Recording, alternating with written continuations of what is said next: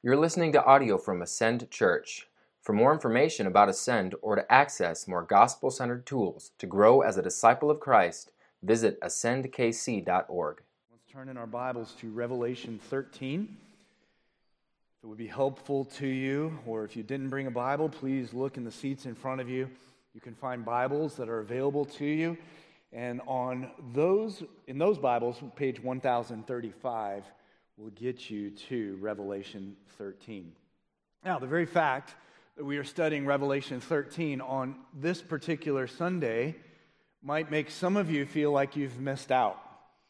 Maybe you weren't part of our church when we started this several months ago, or maybe you've missed several of the sermons and you might feel like you can never catch up. But what I would ask you to do is commit to being here each Sunday over the next 3 to 4 weeks, and we will be jumping back to passages in the first 12 chapters so that I can promise you, you will get caught up.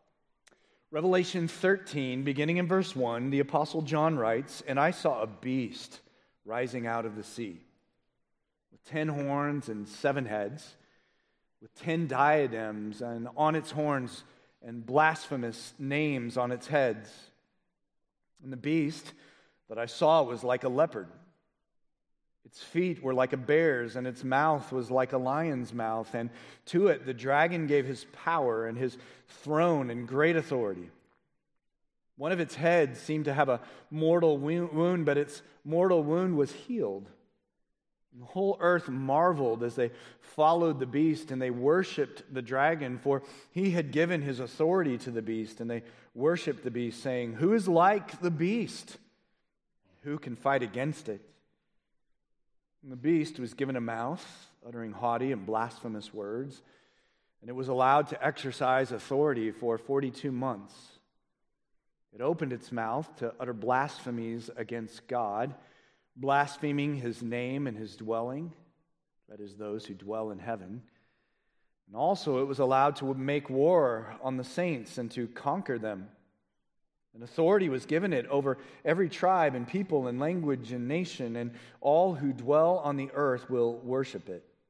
Everyone whose name has not been written before the foundation of the world in the book of life of the Lamb who was slain. If anyone has an ear, let him hear. If anyone is to be taken captive, to captivity he goes. If anyone is to be slain with the sword he must be slain. Here is a call for the endurance and faith of the saints. Then I saw another beast rising out of the earth. It had 2 horns like a lamb, and it spoke like a dragon. It exercises all the authority of the first beast in its presence, and makes the earth and its inhabitants worship the first beast whose mortal wound was healed. Performs great signs, even making fire come down from heaven to earth in front of the people. And by the signs that it is allowed to work in the presence of the beast, it deceives those who dwell on the earth, telling them to make an image for the beast that was wounded by the sword and yet lived. And it was allowed to give breath to the image of the beast, so that the image of the beast might even speak and might cause those who would not worship the image of the beast to be slain. Also, it causes all, both small and great, both rich and poor, both free and slave, to be marked on the right hand or the forehead, so that no one can buy or sell unless he has the mark, that is, the name of the beast or the number of its name. And this calls for wisdom. Let the one who has understanding calculate the number of the beast, for it is the number of a man, and his number is 666. Wow. You likely have questions as I read this chapter. You likely have the question, who is the beast? Who is the dragon? Who is the second beast? And those are valid questions, and we will answer them. You might ask the question, what? What is the image? What is the mark on the right hand or on the forehead? What is the number 666? And those are valid questions, and we will answer them. You might ask when. When are the 42 months? When will all of this take place? And those are valid questions, and we will answer them. But the most important question to ask of this chapter and the details that are found in it is the question, why? Why was Revelation 13 written? And why are the details given as John has given them? To begin answering that question, we have to remember that Revelation 13 is following Revelation 1 through 12. We have to remember that the context of all of those chapters are the context that leads up to chapter 13. We have to remember that the same author of Revelation 13 is the same author of Revelation chapters 1 through 12, and the same tools we've used to interpret those chapters need to be applied to chapter 13. And when we do all of that, I believe the answer to the question, why does chapter 13 exist, and why are the details provided as they are in chapter 13, is because since the foundation of the world and until Christ returns and sets up his kingdom, Satan has produced counterfeits. That's the purpose of chapter 13. And counterfeits, by its very nature, look like they're genuine. Counterfeits, by its very nature, passes off as genuine. And so that's why chapter 13 is so important. In fact, look at the big idea in your notes. The big idea is that the subtlety of counterfeits and the tragic results of following them should motivate you and me to pursue the genuine. This is the big idea of chapter 13, but I pray will be the filter through which we look at all of these amazing details. 3 counterfeits, beginning with, number 1, the counterfeit trinity. The counterfeit trinity. Verse 1 introduces us to a beast, but I would skip ahead to see what is behind the beast. What is motivating the beast? What is driving the beast? And that is found in verse 2, where the dragon gives to the beast authority, thrones, and power.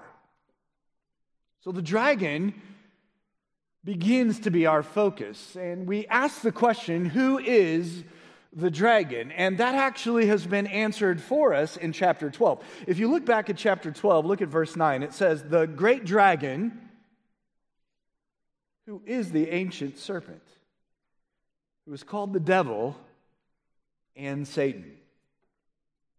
So the dragon in chapter 13 is shown to us by John to be Satan. That's why he uses the concept of dragon. He's been developing a thought. He wants us to see that behind the beast of the sea and behind the beast of the earth is none other than Satan himself.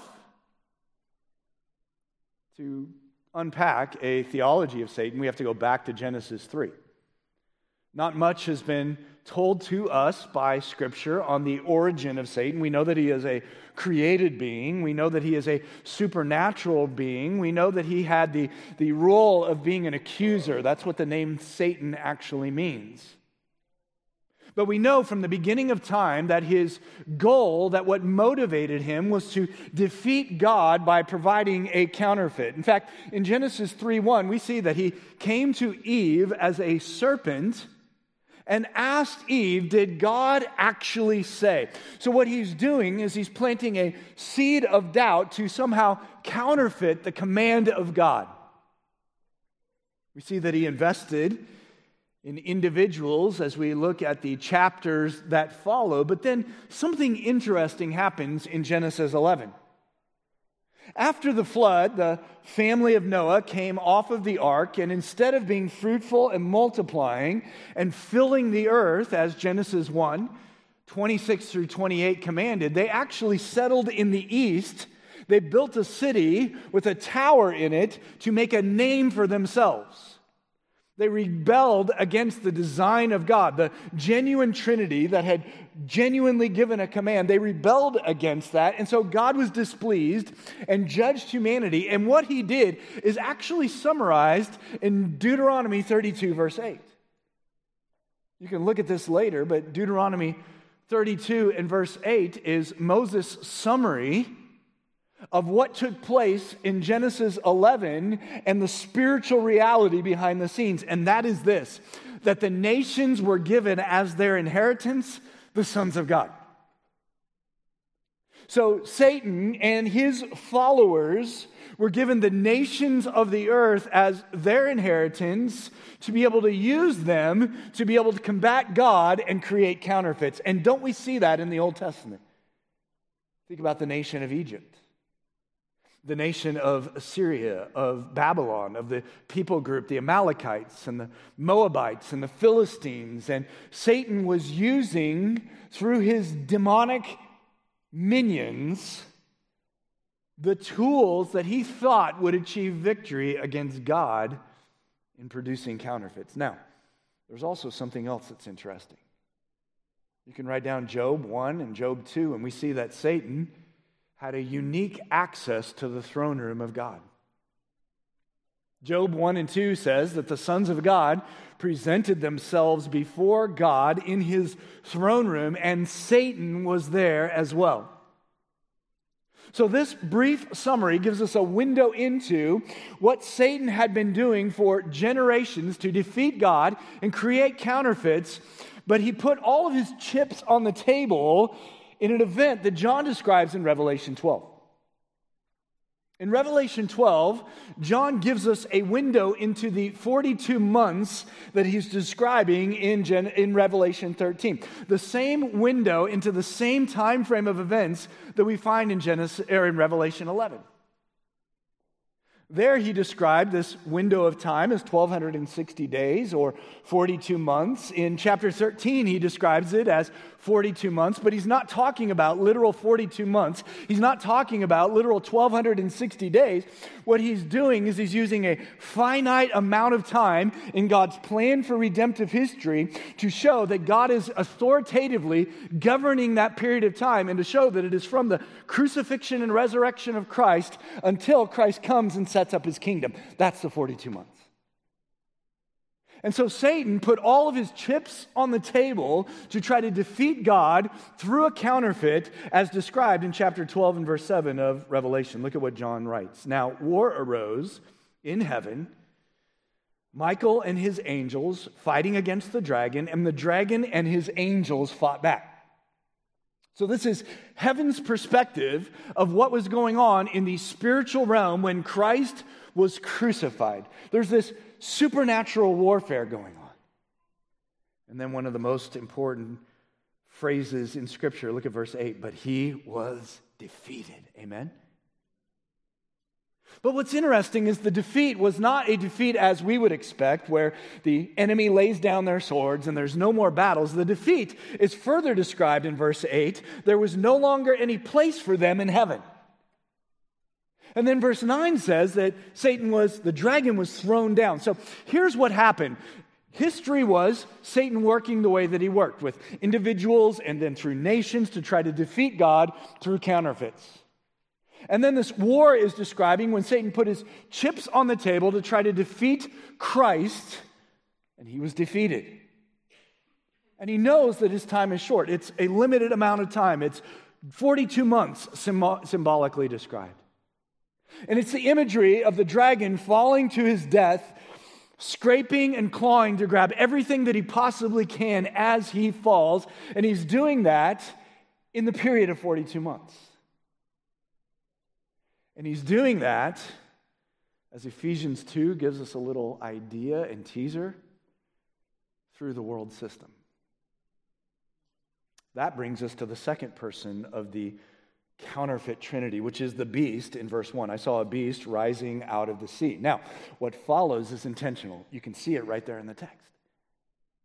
He describes this beast as looking like a leopard, as having feet like a bear, as having a mouth like a lion. He says there are 10 horns with 10 diadems, which, by the way, a diadem was a unique crown that uniquely was reserved for a king of a nation.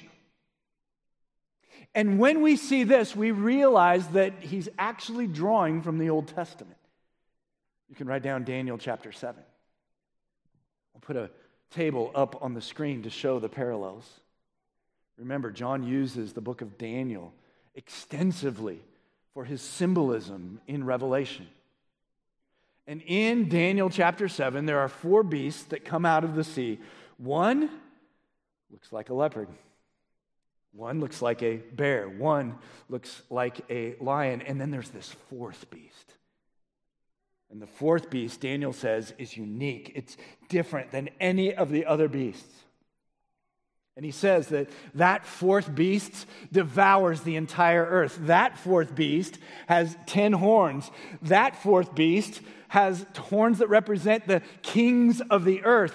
And I think what John is doing is taking that prophecy in Daniel that Daniel himself says, I don't understand, I'm fearful over it, I've got lots of questions, and the representatives of God say, seal that up in a book. Isn't that interesting after what we've studied so far? And I think John is saying, I've got the revelation now. I can explain what the prophecy of Daniel was all about, and that is that Satan is going to use the entire world system to produce a counterfeit trinity. That's why I think John uses the one head that appeared to have a mortal wound. Do you see that in verse 3? I think the English translation is unfortunate because literally in the Greek it says, one of its heads seemed to have been slain. Do you remember anywhere previous in Revelation that talked about a lamb that was slain that stood before the throne? This is a counterfeit. Why does John use this description? I think because he's putting on display that the world system is powerful, that the world system appears to be able to have long-standing. The world system seems to be Christ 2.0 and better. The first beast is the world system. But then we're introduced in verse 11 to a second beast. It says, then I saw another beast rising out of the earth, and it had 2 horns like a lamb. And look at this, it spoke like a dragon. You'll see emphasis by John on the fact that the idol speaks and teaches.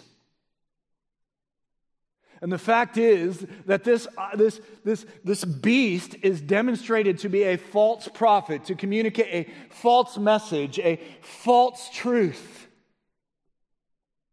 which is a third member of this counterfeit trinity. Now, this isn't obvious to the world that it's counterfeit, and it isn't obvious to Christians. In fact, many scholars and pastors that I respect and have read believe that this beast and false prophet are individual human beings. And a lot of ink has been spilt, and a lot of trees have died. Just kidding. Trying to explain how it was Hitler or it was Nero and they're going to come back, or it's some future world leader.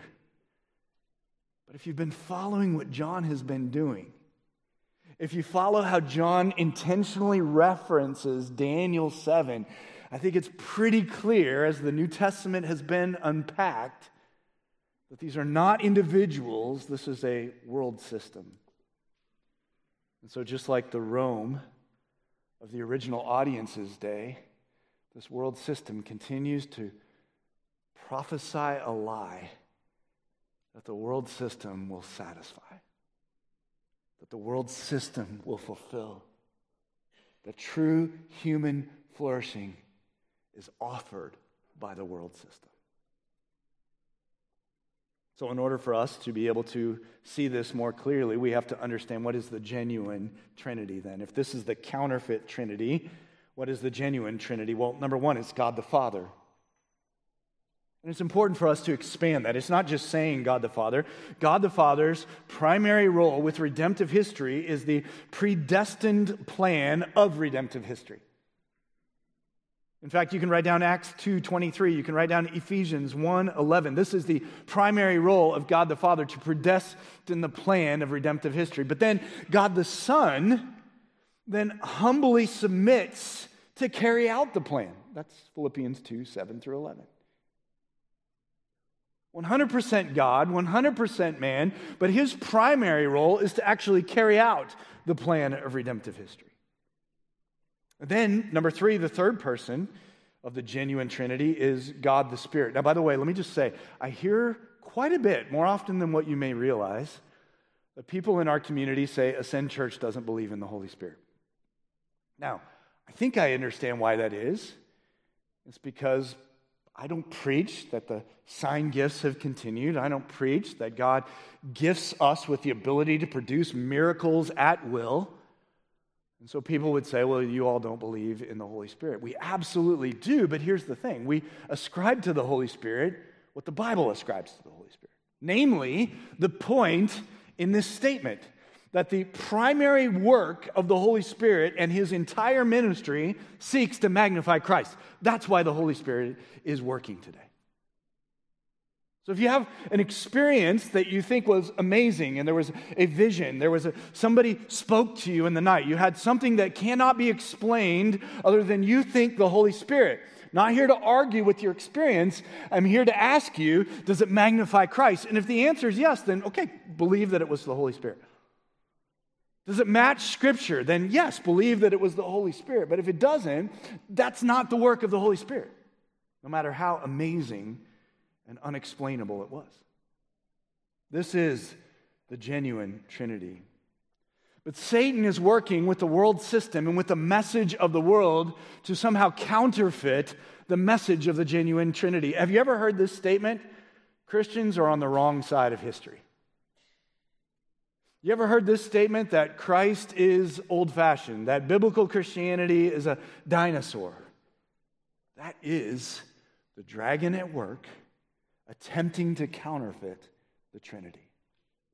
John is creatively revealing it through his descriptions and connecting with Daniel chapter 7. So here's the summary. How can you tell if you're following the genuine Trinity? By this: the patterns of your life are submitted to the design of the Father's plan for the glory of Christ in the power of the Spirit. That's how you can tell if you're following the genuine Trinity. Number 2, the counterfeit gospel. The counterfeit gospel. The gospel is simply the good news of hope. The gospel is the good news of hope that there is someone more powerful than the person who needs to be saved.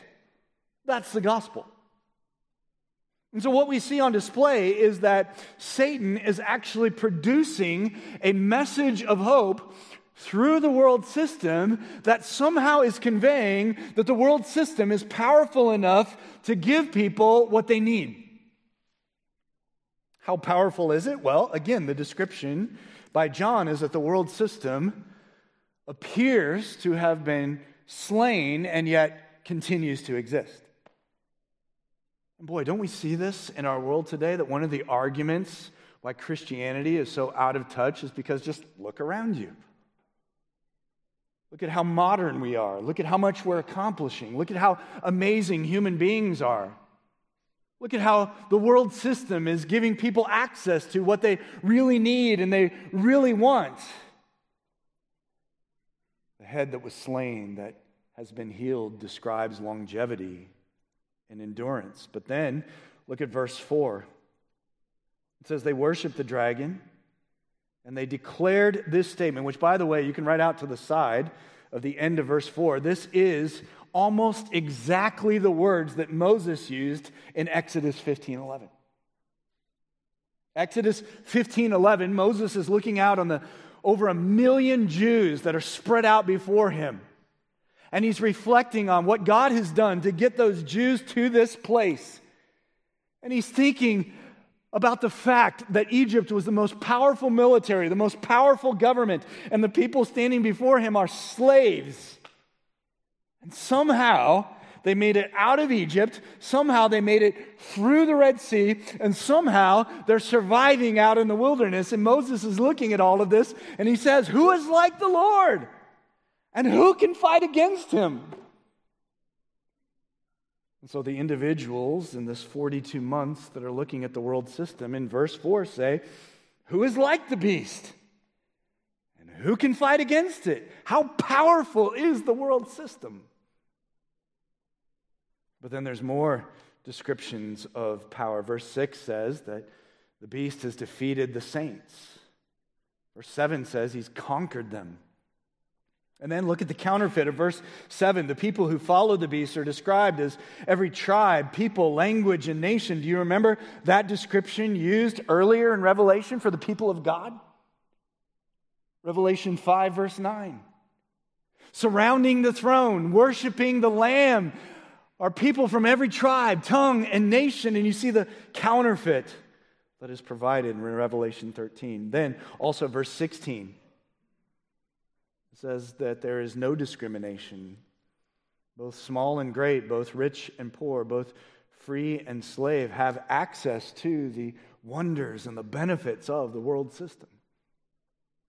Doesn't this sound like a counterfeit of Galatians 3:28, that in Christ there is neither Jew nor Gentile, male nor female, slave nor free? Counterfeit after counterfeit. Now, we have to put ourselves in the ancient audience's sandals. Think about who these people were and where they lived. Revelation 1 through 3 tells us that the original audience lived in what empire? The Roman Empire. And the Roman Empire had emperors who claimed to be gods. In fact, some of the emperors demanded that the people refer to them as the Savior of the world. And their message to the citizens in Rome was that if you follow us and you're loyal to us, you will be fulfilled. You will have everything that you need. You will experience true flourishing, the peace of Rome. Also, historians tell us that by the time Revelation was written, there was a legend going around that was gaining steam that even though nearly 20 years before Nero had committed suicide, that somehow he was alive, that somehow he had resurrected. And so what was going on in the ancient context is that the citizens of Rome were encouraged to worship the emperor because somehow they were told that this empire could deliver to them exactly what they needed, deliver to them what they themselves could not deliver. And the same thing is true for us today. That somehow the world system can deliver to you what you long for. Just watch the commercials today during the Chiefs game. The message of those commercials is this product, this service will somehow satisfy. It will somehow deliver. Just watch the news and the talking heads, that they are the experts, that if you will just follow them and their commentary on what's going on in the world, you will be informed. You will know what is right. Just look at the way that legislation is being passed, that if you desire to be something different than your Creator designed you to be, you can be that. This is the world system. It's a counterfeit gospel. How can we see that this is the objective of the dragon? Well, 3 times, verse 1, verse 5, verse 6, we see this concept of blasphemy. Simply put, blasphemy is a disrespect of God. That's what blasphemy is. And John is drawing our attention to the fact that the world system, motivated by Satan himself, is intending to disrespect God himself, which here's another definition. The ultimate disrespect is the opposite of what God commands or deserves. And that is a commentary on our world today, isn't it? But frankly, it's always been the system backed by Satan. He disrespects his name, verse 6, his character. He disrespects his kingdom, verse 6, his dwelling. He disrespects his saints. How can you tell whether or not you are following the genuine gospel or a counterfeit gospel? Number one, what is the goal of everything that you do?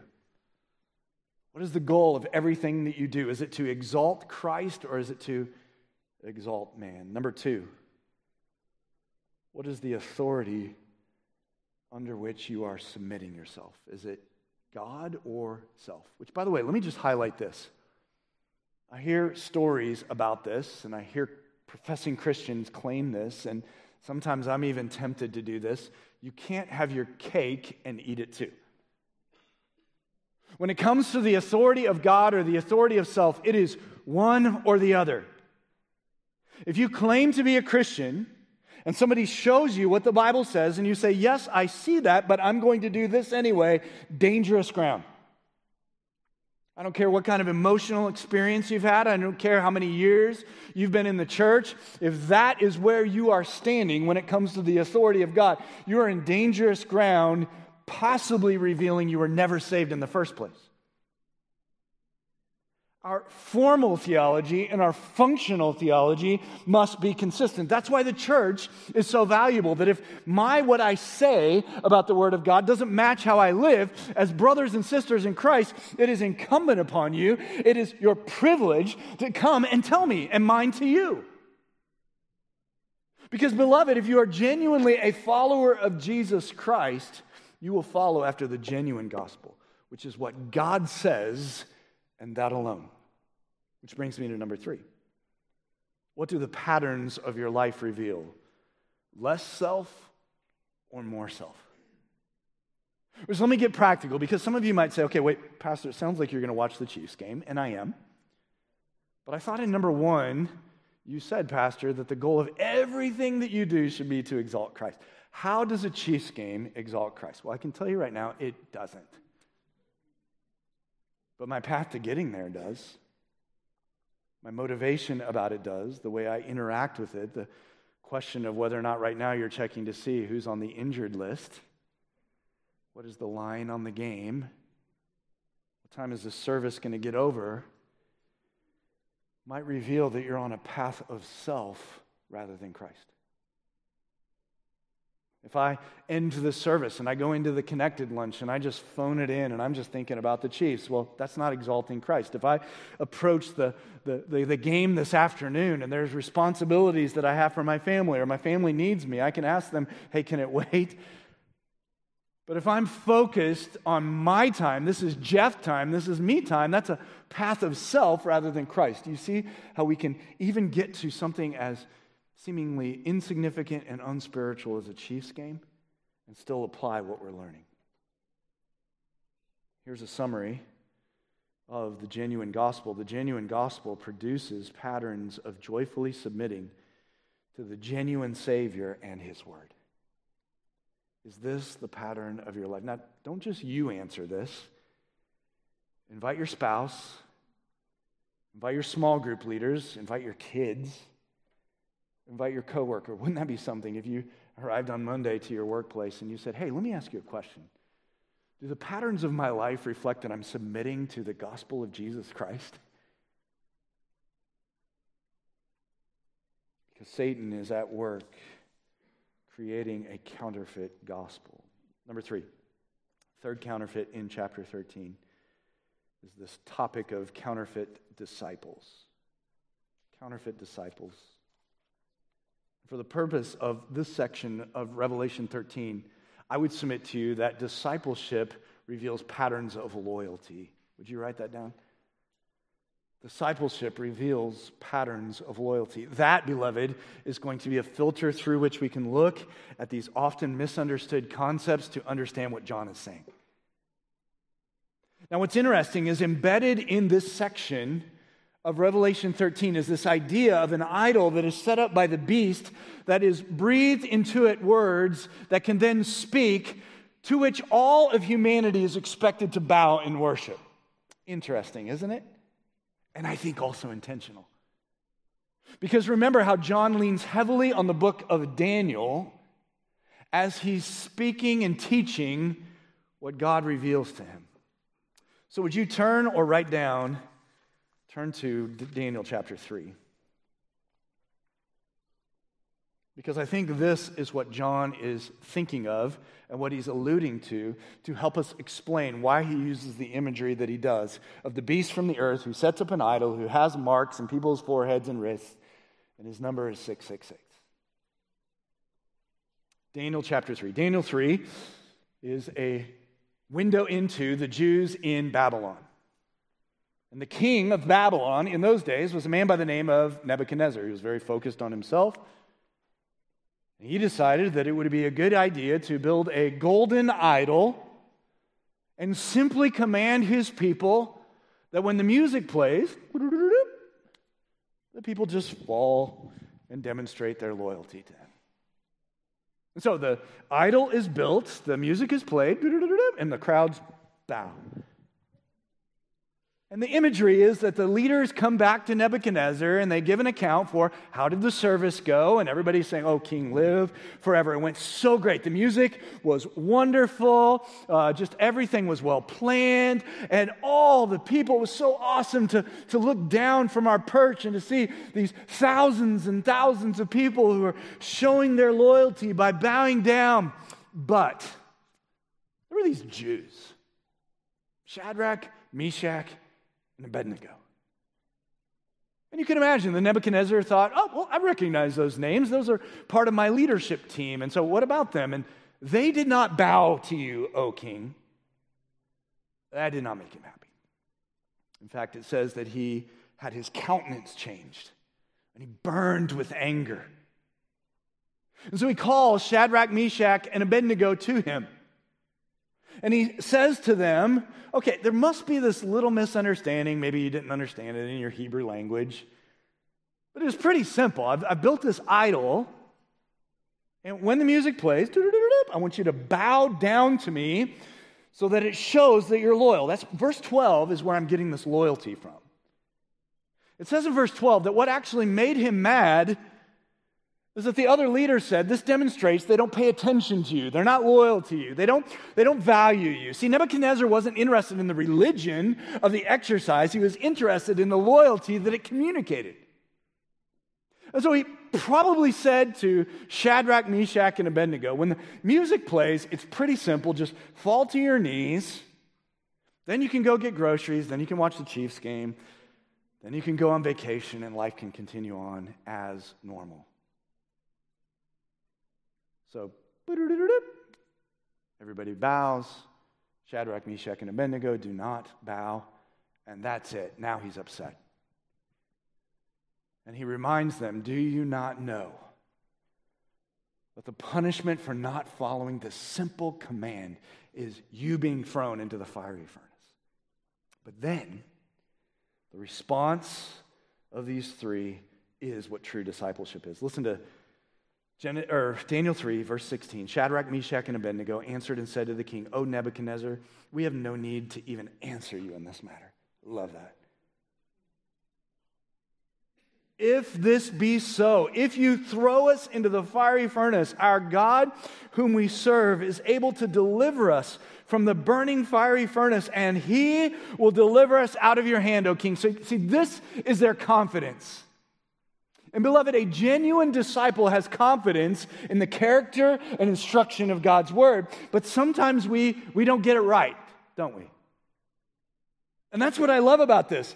And what they're doing is they're not defending themselves. They're not trying to explain God, which, by the way, if we don't understand something, it isn't that God's wrong. It isn't that God is contradicting himself or the Bible is contradicting himself. The issue is with our understanding.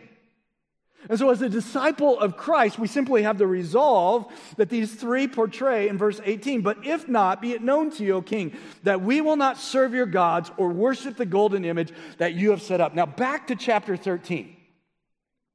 In Revelation, you see this interesting verse, verse 9. If anyone has ear to hear, let him hear.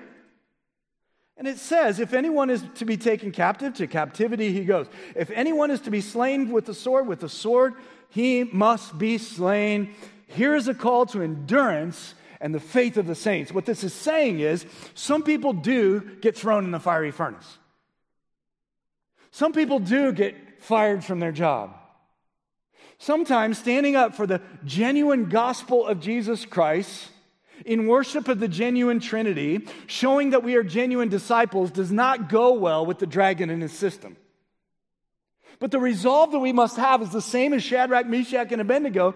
Even if this happens, we will follow you. That's genuine discipleship.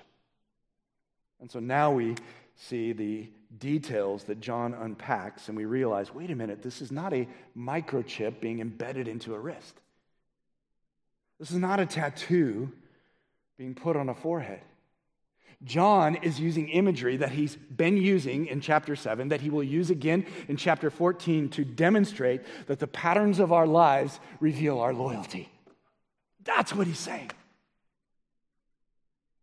The patterns of our lives reveal our loyalty. And what he's saying by, isn't it interesting that he says if you don't worship, you'll be slain, but then he says if you don't have the mark, you can't buy and sell. I don't know about you. It's difficult to buy and sell if you're slain. John is not saying a literal slaying or a literal not being able to buy and sell. Listen, I've heard the stories, Amazon's coming up with a scanning system, and if you're a Christian, they can shut that off. That's not what he's saying. What he's saying is for you to be able to function in the way that the world system promises, where you will be comfortable, where you will be given exactly what you want and what you need, and you will experience what the world defines as human flourishing, will not be your life. Verse 18, this calls for wisdom. Let the one who has understanding calculate the number of the beast, which I think this is an unfortunate English translation. Because to calculate makes you think that there's some mathematical issue here. Or some of you might be familiar with a term called gematria, which is taking the letters and numbers associated with letters and adding them all up, and somehow that's supposed to communicate kind of a mysterious truth. That's not what this is saying, I don't believe. Because again, look at how John has been using numbers. And what you see in 666 is that it just falls short of what? 777. And John has been taking great pains throughout 12 chapters to show that 7 is associated with God, with perfection, with His holiness, and no matter what Satan does, it falls short. So here's the summary. When we think about what John is communicating, he's communicating that it's important for us to be able to rightly understand and determine what God is doing. In other words, it is an opportunity for you and I to show that we can discern the difference between man-centered system and a God-centered system. That's what 666 means. That's what marks in the wrists and the forehead mean. That's what the idol means. Where is your loyalty? Which brings me to the final statement, and that is this. Genuine disciples demonstrate loyalty to the genuine Trinity by life patterns submitted to the genuine gospel of Jesus Christ. That is the point of Revelation 13. Friend, what does the patterns of your life show? Would your coworkers be shocked that you're a follower of Christ? Would your classmates, would your teachers, would your friends, would your followers on social media? What do the patterns of your life reflect? Where is your loyalty? Is it the genuine Trinity, submitting to the genuine gospel, demonstrating genuine discipleship, or are you following the counterfeits? Would you bow your heads and close your eyes? Oh, I pray that after our brief time together, what after an initial reading of Revelation 13 might have seemed to be confusing and impossible to understand now makes so much more sense, not because of something I've come up with, but because of 13 chapters of Revelation, because of 65 other books of the Bible, to remind us that Satan has been at work from the beginning of time to counterfeit the genuine. And the tragic destination for those who are following after the counterfeit is an eternity of judgment in hell. Oh, but the contrast to the counterfeit is the genuine Trinity of Scripture, the genuine gospel of Jesus Christ, and the ability for us to evaluate the patterns of our lives, to see, are we genuine disciples? Friend, if you're not a follower of Jesus Christ, today is your day of salvation. Would you surrender the throne of your life by turning from your sin and submitting to Christ as your Lord, trusting in His completed work as your hope for true salvation? And then, Christian, is there anything that is stale in your life or stagnant in your life, or maybe you're trying to have your cake and eat it too? Maybe you need to repent, call out to the Lord for restoration. And then maybe some of you, as best as you know how, are living lives of healthy victory, conquering and enduring for the glory of Christ. Remember, that's not in and of yourself. It is the gift of God, not of your works, so that none of us can boast. We are his workmanship, created in Christ Jesus for good works and for his glory. Father, I thank you for this amazing chapter filled with imagery and concepts that are difficult for us to wrap our minds around, and yet your word is vast. Your word is sufficient. And we simply need to look Genesis to Revelation, and in it we find the purpose, the point, and the prescription for how we can live as true saints of the true Trinity because of the true gospel, bringing glory to Christ. Continue to work that out in our lives, all to your glory. It's in the name of Jesus I pray.